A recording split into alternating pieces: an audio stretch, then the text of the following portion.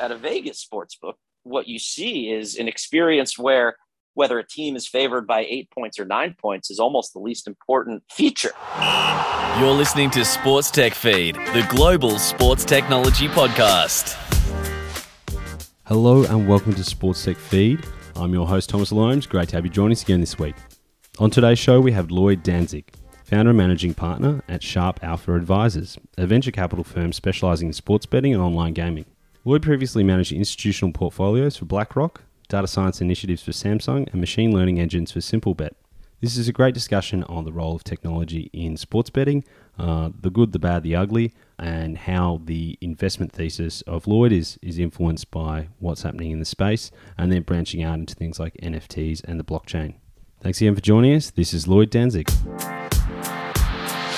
Lloyd Danzig, founder and managing partner at Sharp Alpha Advisors. Welcome to Sports Tech Feed. Great to have you on the show. Thanks a lot, Thomas. It's a pleasure to be here. So, sports betting, if you are in the US, it is an absolute gold rush at the moment, and you can't kind of move for basically news about M&A activity, innovations that are happening in the tech space kind of being sucked up by sports betting companies and all the data providers. Obviously, a pretty exciting time with the repeal of PASPA since 2018, and now throughout the states, it's becoming legalized. Do you have a view on where that's going to get to? I mean, what's the ultimate addressable market in the US? Yeah, so there definitely is quite a gold rush here in the US right now. And I have a couple of different thoughts on kind of where the industry is going, in particular, in relation to the size of the total addressable market and the opportunity. So the first part of the story is something a lot of Wall Street analysts pontificate on, which is what will be the aggregate gross gaming revenues across all of the operators in a given year once this market matures. So if you take the amount that DraftKings makes from all its customers in a year, plus FanDuel's, plus PointsBet, plus Barstool, you add those all together when the market is at maturity, what will that top line revenue figure look like? That's one of the primary questions people ask these days. And the way I see it is, if the US reaches, which it absolutely should, if not exceed, the per capita gross gaming revenue levels seen in other mature markets like the UK and Australia, it should be quite a sizable revenue opportunity, depending on whether you conceive per capita GGR on an absolute dollar basis or on a percentage of PCE, personal consumption expenditure basis, and depending on how fast you expect different states to legalize which types of sports betting.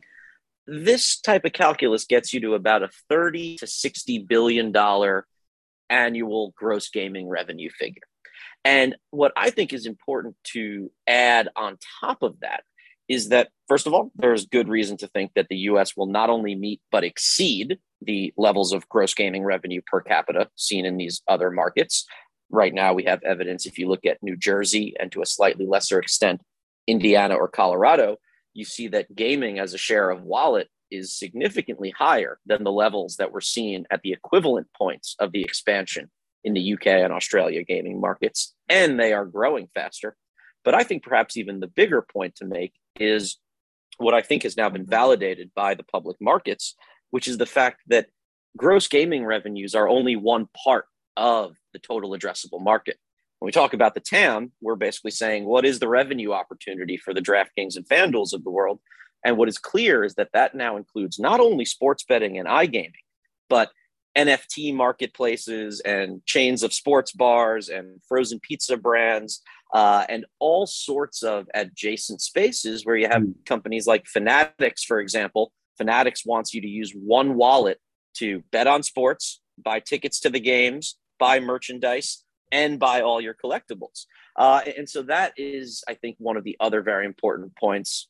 First is that I think the gross gaming revenue figures will exceed even the most bullish expectations, but perhaps even more importantly, that the revenue opportunity is much larger because of the expansion into these really interesting adjacent industries. That's an excellent explanation. As you said, GGR, so for people that haven't come across that term, that's basically, for the layman, that's how you explain betting percentages in populations, in batting values in populations. So if you take 100 people in Australia as a sample, how many of those people would bet and how much?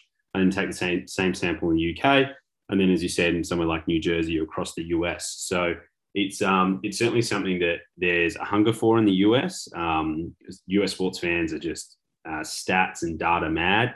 And it's always been an integral part of the sports experience here.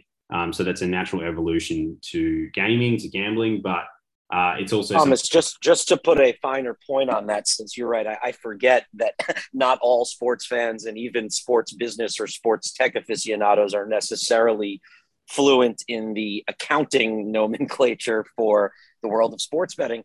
There are really two primary financial terms and metrics that the DraftKings and FanDuels of the world will report on, and especially in the US, but also in other countries where gaming is regulated and therefore taxed, they have to publish these figures usually on a monthly basis. So the largest number that is often reported is referred to as handle. Handle is the total dollar amount wagered, and it comes from, in the olden days before there were digital sports books, this is the actual number of dollars that a physical sports book would handle in a given day. The total number of dollars that would be handed over to the cashiers and put in the cash register. And then some people will lose their bets and some people will win. So after the sportsbook pays out all of those winnings, what they have left is their gross gaming revenues. From there, there are some other deductions that then get you to what is called net gaming revenue. But gross gaming revenue is typically the figure that is used to express the size of the total addressable market, because in theory, that is the top line revenue figure from which all of the payments and the salaries and things of that nature are made. So just wanted to put a finer point on that for the listeners. That's great. Thank you. That's that's why you're the expert and I'm the host. So absolutely bang on there. And it's interesting as well in the US market, just from a sports fans point of view, how it's at this very nascent educational stage, in the sense of ads for sports books across the US are actually educating US fans on how to even bet, like the concept of something that's not that integrated with the sports experience at the moment, as it is in the UK and Australia. Really, it's kind of amazing how, as I said, early stage it is. And that's why everyone's so excited about this market, is because it's got so much left to grow and to mature. And to your point around NFTs, collectibles, all that kind of stuff, do you see that the sports betting providers are basically starting afresh here, not coming from a legacy point of view in the UK and Australia, where it was all about bricks and mortar? It was, you would have your bookies at the racetrack, you would have, say, your local TAB in Australia, and it was very structured to that. Is it now that's why we're seeing so much more technology investment? Is it that basically they're coming to this with a kind of fresh set of eyes and going, the opportunity here is beyond just sports betting. It's actually an entire fan experience that needs to be captured? Yeah, so I think there's probably two main factors, although several factors involved in the question as to why the technological gold rush, why all the Stanford and Harvard graduates racing to become engineers at sports betting startups, unlike what has been seen in other markets. I think another important and interesting question is, what will be the role of brick and mortar casino and other gaming facilities in the US market? But to answer your question here, I think, first of all, part of it is simply the timing of things. The UK had their PASPA moment in 2005, and Facebook and Instagram and Snapchat and TikTok were largely not even invented yet. The US happens to, I think very fortuitously, be having its explosion into real money gaming at the same time that the broader digital transformation is taking place, the growth of platforms like Robinhood and communities like Wall Street Bets, just the general zeitgeist around what people spend their time doing and what technological infrastructure exists to support people's leisure activities and how they do their jobs every day is much more conducive to this type of technological emphasis compared to the similar or the times at which some of the other markets that you're describing were having their expansion. But also, I think there is another important factor, which is partially related to timing, but there is a different sociocultural relationship with gambling, and in particular sports betting in the US now than there is in the UK and Australia, and especially different in the US now than there was in the UK and Australia 15 years ago. Sports betting is almost not even considered gambling culturally by many people in the US. It's almost more of an entertainment product. It's a social activity. The amount that you bet is the price that you pay for admission to the entertainment venue or to the entertainment product or to the social experience or to the fraternity of other people that can lament in losing that bet at the last second with that, buzzer beater shot or last second field goal. Whereas, especially in 2005 in the UK, for example, sports betting was much more private, stigmatized, transactional business. And that's why if you go to a William Hill betting parlor in even the nicest part of London, it's like an ATM vestibule almost. It's very transactional. It's not a place to hang out and have a beer with your buddies and watch the game. It's a place to place your bet, get in and get out. Whereas at a Vegas sportsbook, what you see is an experience where whether a team is favored by 8 points or 9 points is almost the least important feature.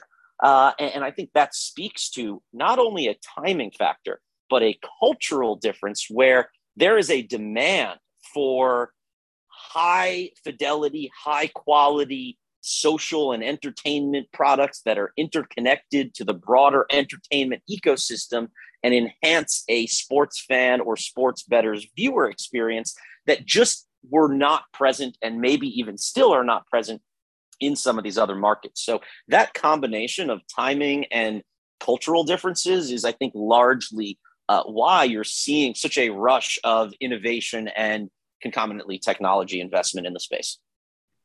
It's also something that it's always the elephant in the room when it comes to sports betting, and especially in those markets that you mentioned, most notably the UK and Europe, is as the US booms, regulators are clamping down on sports betting, especially when it comes to advertising in sports. So jersey sponsorships, kind of club sponsorships, obviously some kind of big moves happening there in the UK and then across Europe. So, that's something that problem gambling does exist. What role can technology play in that to address that? And how can, I guess, the US with this gold rush get ahead of going the same way of those more mature markets in the next 15, 20 years? Yeah. So first of all, your point is a fantastic one that more people need to have their eyes on, which is this incredible juxtaposition between, on the one hand, the US market. It feels like there's a new sports team that signs an official sports betting partner every day. And in Europe, every professional soccer football league is banning gambling companies from sponsoring team kits. Italy has a nationwide ban on gambling related advertising. There's all sorts of regulations moving in quite the opposite direction. And when I talk to journalists and podcast hosts, for example, from the UK and Australia who see this going on, often what they say is, typical arrogant Americans, you guys think you're going to somehow avoid the same fate that every other regulated gambling market in the world has fallen into, which, as you're referencing, has caused a ton of friction and really been a constraint on profitability. Others combat that and say, no. The US has a much stricter regulatory regime and a different appetite for the integration of betting into their culture. Will be fine. And my guess is that the right answer is somewhere in the middle there.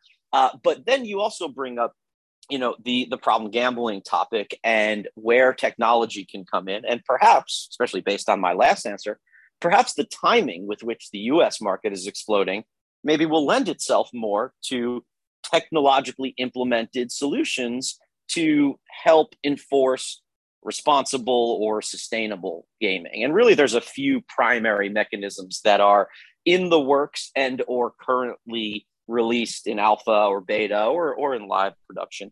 One is the concept of self-limiting and self-exclusion tools where you as a user typically have the option to say, I do not want to deposit more than X dollars per day or per week, or I do not want to use the app or be able to place bets between 2 a.m. and 4 a.m. on Saturday nights, or I do not want to be allowed to be permitted on any gambling sites for the next 30 days or 30 months or indefinitely.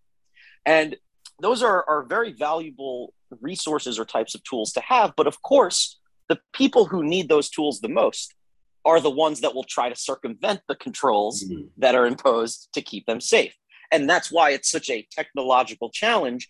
How do you look at someone's fingerprint from the data perspective almost to see that they're actually signing on using their wife's name and driver's license and still prevent them from gambling if they signed up for a self-exclusion list? And that tends to be a problem well suited for technologists and data scientists. And so there are various solutions in this realm.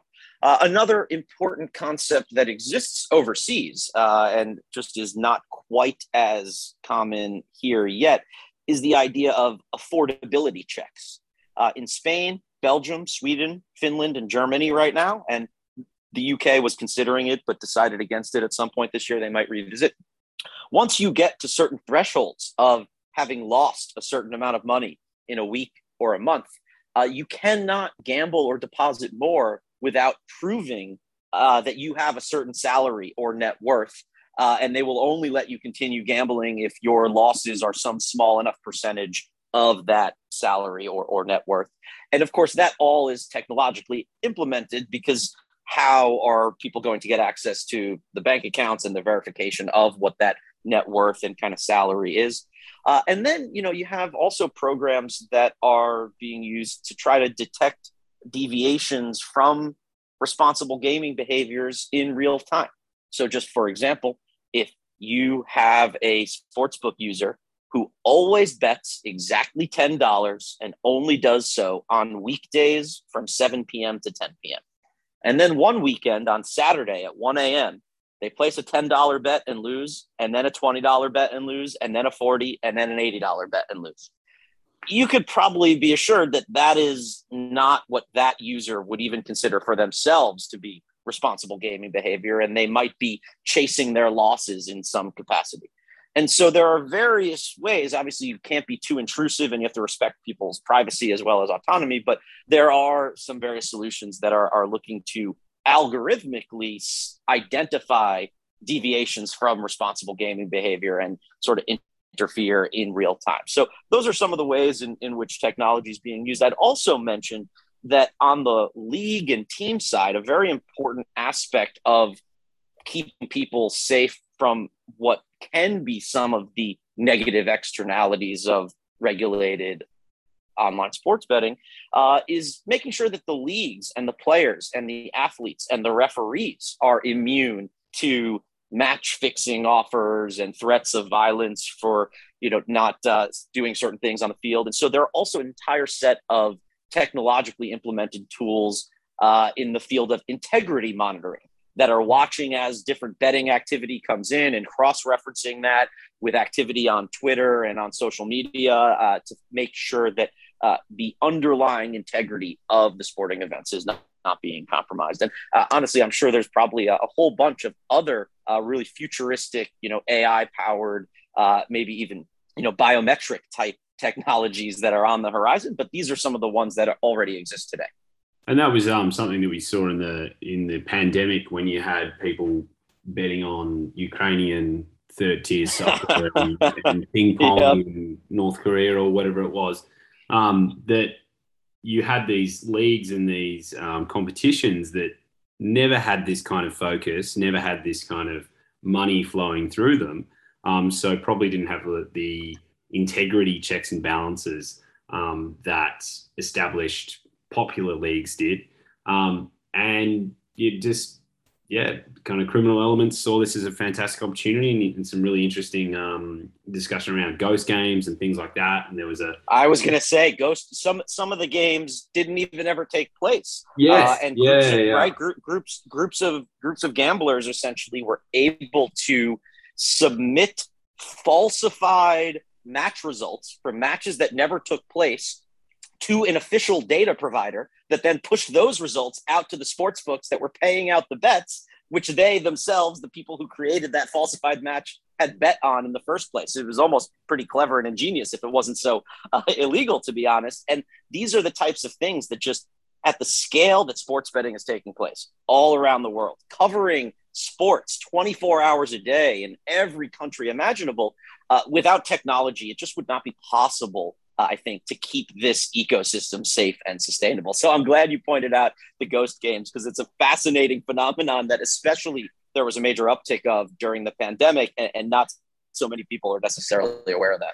Yeah, and it's something that I think technology has fantastic solutions for that, in terms of being able to, I call it the democratization of technology, is basically taking technologies that were only available for the elite. And it's true across the world of sports technology. It's true across what we're seeing, say, something like a Whoop on a personal performance and health tracking, something that was only available to elite athletes and special warfighters, that bringing that down to everyday people that can use it. And then also on the other side, on, say, the production side, talking about automated AI-powered cameras that can be fixed to a stadium and then can record without an expensive production team, can record all the action, follow the action that's happening there in a game. And then if, say, that's for high school football, if parents or whatever want to stream it, that's fine. But also for lower tier games, if people are placing bets on it, just doing that through a data provider, well, how about you give them some footage of the game so they can actually follow along, and it becomes a richer experience, to your points earlier, rather than transactional. So they actually can see it, and then, the team, the league don't have to spend a lot of money on infrastructure and on production companies, but can still give the fans a quality experience, both in terms of how enjoyable it is, but also the fact that it's actually happening. And it's not a couple of Ukrainian guys sitting in their lounge room texting through falsified data. So that's probably a good segue to the actual tech investments that you see. So what is your investment thesis? So obviously you've got this this new fund that's investing in technology involved in sports betting. What are the actual winners that you see in this space? Yeah, that's a great question. I from a macro perspective, the way we see it, I sort of mentioned this before, is that the U.S. sports betting opportunity is much bigger than even the most bullish estimates suggest. And we think that for three reasons. One is that the entertainment-driven nature of sports betting in the U.S. will cause the share of wallet composed by gaming to exceed, not just meet, but exceed the levels seen in Australia and the UK and other markets.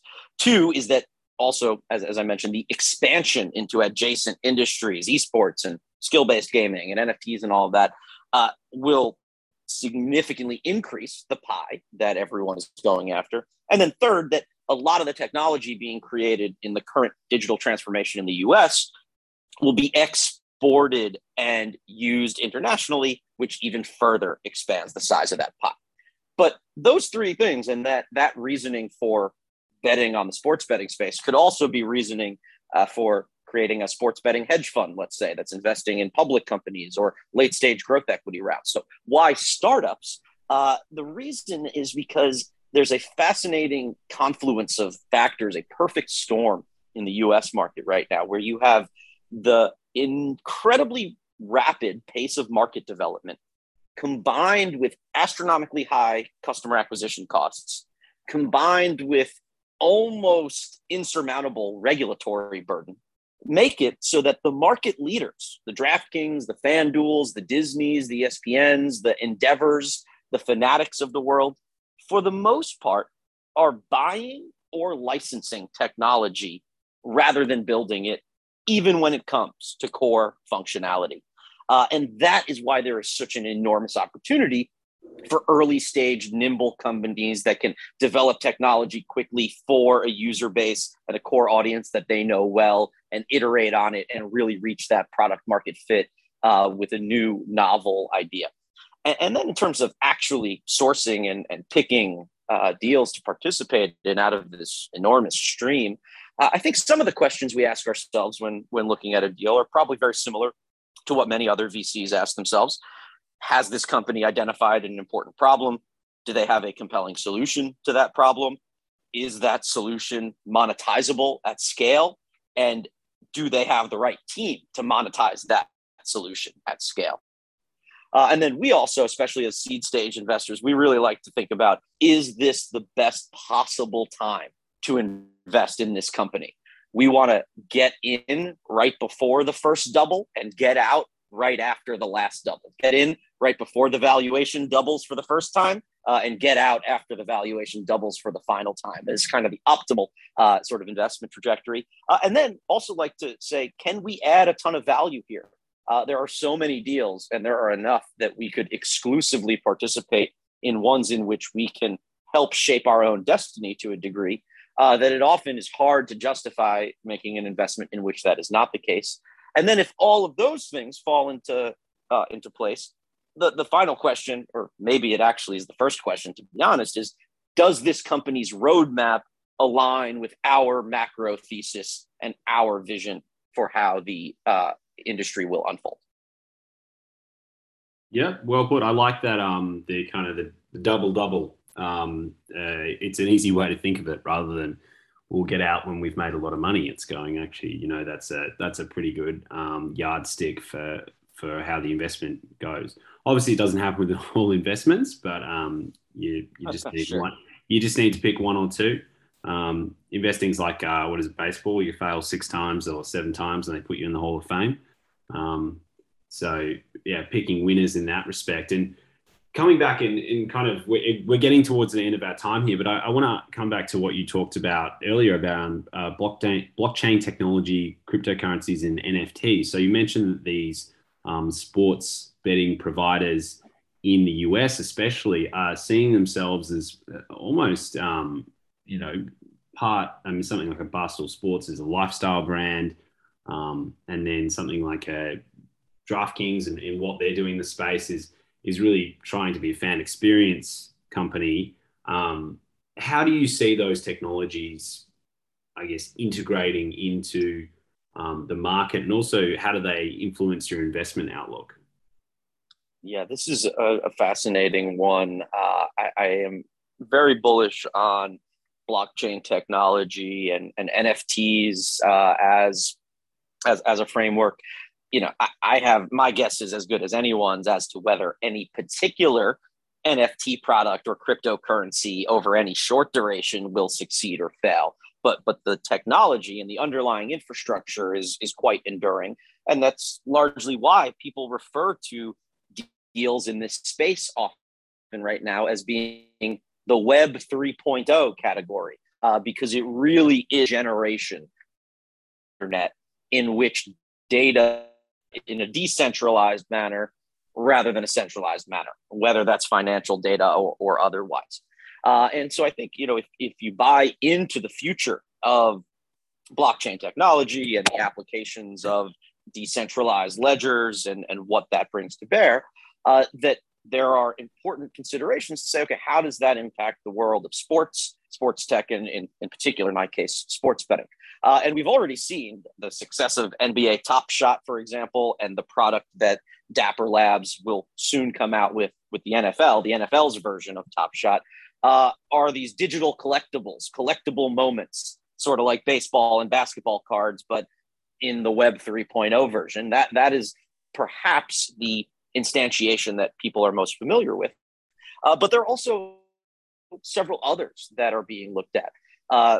The concept of play-to-earn gaming, games like Axie Infinity and Zed Run and Star Atlas, which should be launching soon, and several others, are really changing the world of video gaming and online gaming on their heads, and resulting in a whole new set of opportunities for people in the space. You have a lot of NFT-based fantasy platforms, similar to what SoRare has done in Europe with NFT-based fantasy soccer or football, depending on where you're listening from. There are several companies trying to be the SoRare of the US and of American sports. You also have a lot of blockchain-based, decentralized peer-to-peer betting exchanges that are cropping up. And then on the back end, one of the most compelling aspects of the use of blockchain technology in the world of sports betting and online real money gaming comes from the integrity and governance standpoint.